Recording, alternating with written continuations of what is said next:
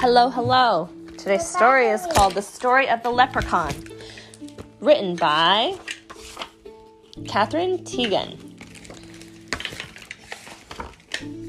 Leprechauns are a type of fairy. This is an author's note. And for that reason, they have magical powers and can grant wishes. Most leprechauns live in Ireland, although quite a few came to North America when families left Ireland in the 19th century. Leprechauns are misers and are careful about keeping their pots of gold in a safe place. In Ireland. Maybe. They are generally suspicious of humans who often try to capture them or trick them in order to get the pot of gold. Unlike humans, they also have a natural ability to find the end of a rainbow, which is handy when burying treasure. This is a picture of a place in Ireland, I think. What is Ireland? It's a place. It's in, over in the other side of the world. A little man about 2 feet tall lived under a large tree by a stream. You could easily find him by listening for the tap, tap, tap of his hammer. This little man was a shoemaker. He spent his days making shoes that were green, gold, and lavender, some with pointy toes and some with high heels for the people who lived nearby and for the fairies who lived in the woods. The people knew he was a leprechaun, for there were many fairies like him who lived outside villages. The people paid the leprechaun with pieces of gold for the shoes that he cobbled. The fairies' shoes were made of satin, and they were tiny.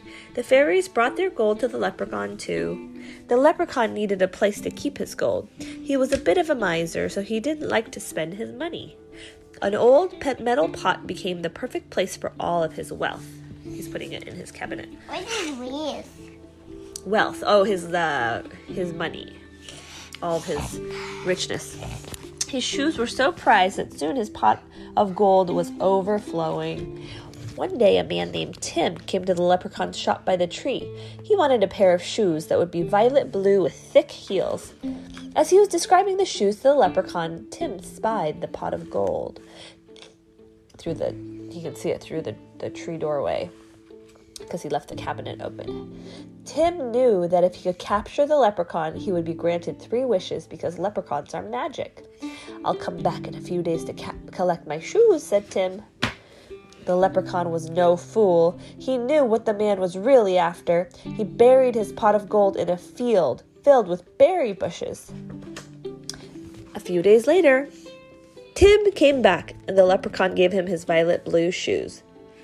But when the leprechaun turned to hide his payment, he was snatched from behind. You can see Tim grabbing at him. The leprechaun could not escape. Now, Tim could get what he wanted. "For my first wish, I want you to show me where the pot of gold is hidden. For my second wish, I want 100 pairs of shoes. And for my third wish, I want 3 more wishes." The leprechaun said, "I can grant you the first 2 wishes, but the third wish is a greedy trick and cannot be granted. You can't get more wishes for a wish." The leprechaun brought Tim into the field and pointed to the spot where the gold was buried. Tim had no shovel to dig with, so he marked the spot with a stick and a shoe. He would come back later. When Tim returned, he could not believe his eyes.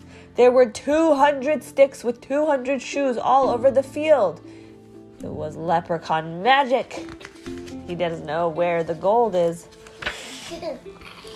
Tim dug many holes in the field, but he couldn't. Tim is not really a leprechaun. No, Tim is a person, yeah. Tim dug many holes He's just dressed like a leprechaun. He is? He's dressed like a human. No, but first he had a leprechaun hat. He did? See? Oh, I'm not sure that that's a leprechaun hat. I think it's just a special hat. It looks kind of like a little fedora kind of a hat. Maybe it's a magical hat. It gives him power. That would be interesting. I think it's just a regular man hat, though, from a long time ago. Yeah, but I'm not sure. You could be right. Tim dug many holes in the field, but he couldn't find the spot where the pot of gold was buried. After a few hours, he gave up. When he tried to collect the shoes, each one disappeared. The leprechaun tricked him. The leprechaun needed to find a better place to hide his gold. He knew that rainbows were magic. You could never tell where one ended, and if he buried his gold at the end of one, only he would know how to find it again. So that is what he did. He buried it at the end of the rainbow. Some people still try to find his gold, but they never will. Listen for the sound of the leprechaun. Tap, tap, tap, as he cobbles his shoes. Perhaps if you find him and you're very nice to him, he will grant you a wish. The end.